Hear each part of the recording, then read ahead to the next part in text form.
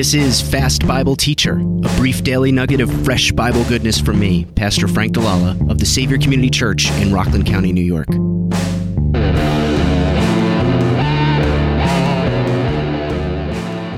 We come now to what is without a doubt the most well-known, famous portion of Jude's letter. That is the doxology of verses 24 through 25. And I absolutely love this portion of Scripture for so many reasons.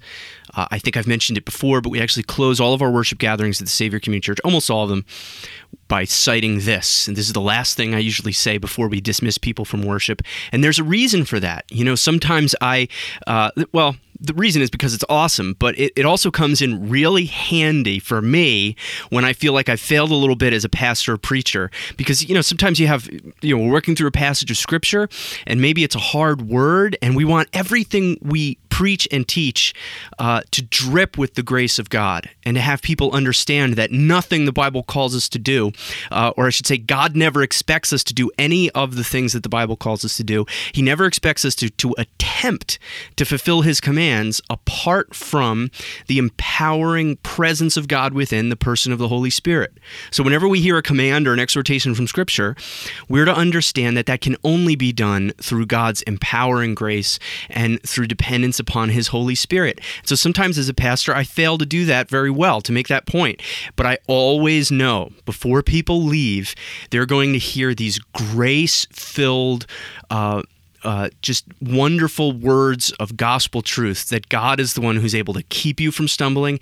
He's the one who is going to stand you up before the presence of His glory with great joy. So we're going to read these verses, and I want to start in this section by talking about what a doxology is. First, let me read these verses. Now to Him who is able to keep you from stumbling and to present you blameless before the presence of His glory with great joy. To the only God, our Savior, through Jesus Christ our Lord, be glory, majesty, dominion, and authority before all time and now and forever. Amen. So what's a doxology? The New Dictionary of Theology, which is a great little resource, has this. It says, doxology is the offering of worship to God in wonder, love, and praise, exalting Him, glorifying Him, and proclaiming His greatness in humble adoration. Of course, doxology comes off of the Greek word for glory, which is doxa. And there's a formula to these doxologies, general formula. It starts off by identifying the object of praise. In ours, it's to Him who is able. And then it goes on. Then the words of praise, be glory and majesty or whatever. Then something like forever and ever. What's awesome about Jude's doxology is that when the object of praise is being identified, he already begins to talk about who God is based on what God does. He's the one who's able to keep you. Right? So right off the bat, even as Jude is identifying the object of praise, he's identifying some of His praiseworthy characteristics. So a couple of my own thoughts. A doxology is an exuberant exclamation that grows out of our experienced theology of the goodness, greatness, and majesty of God.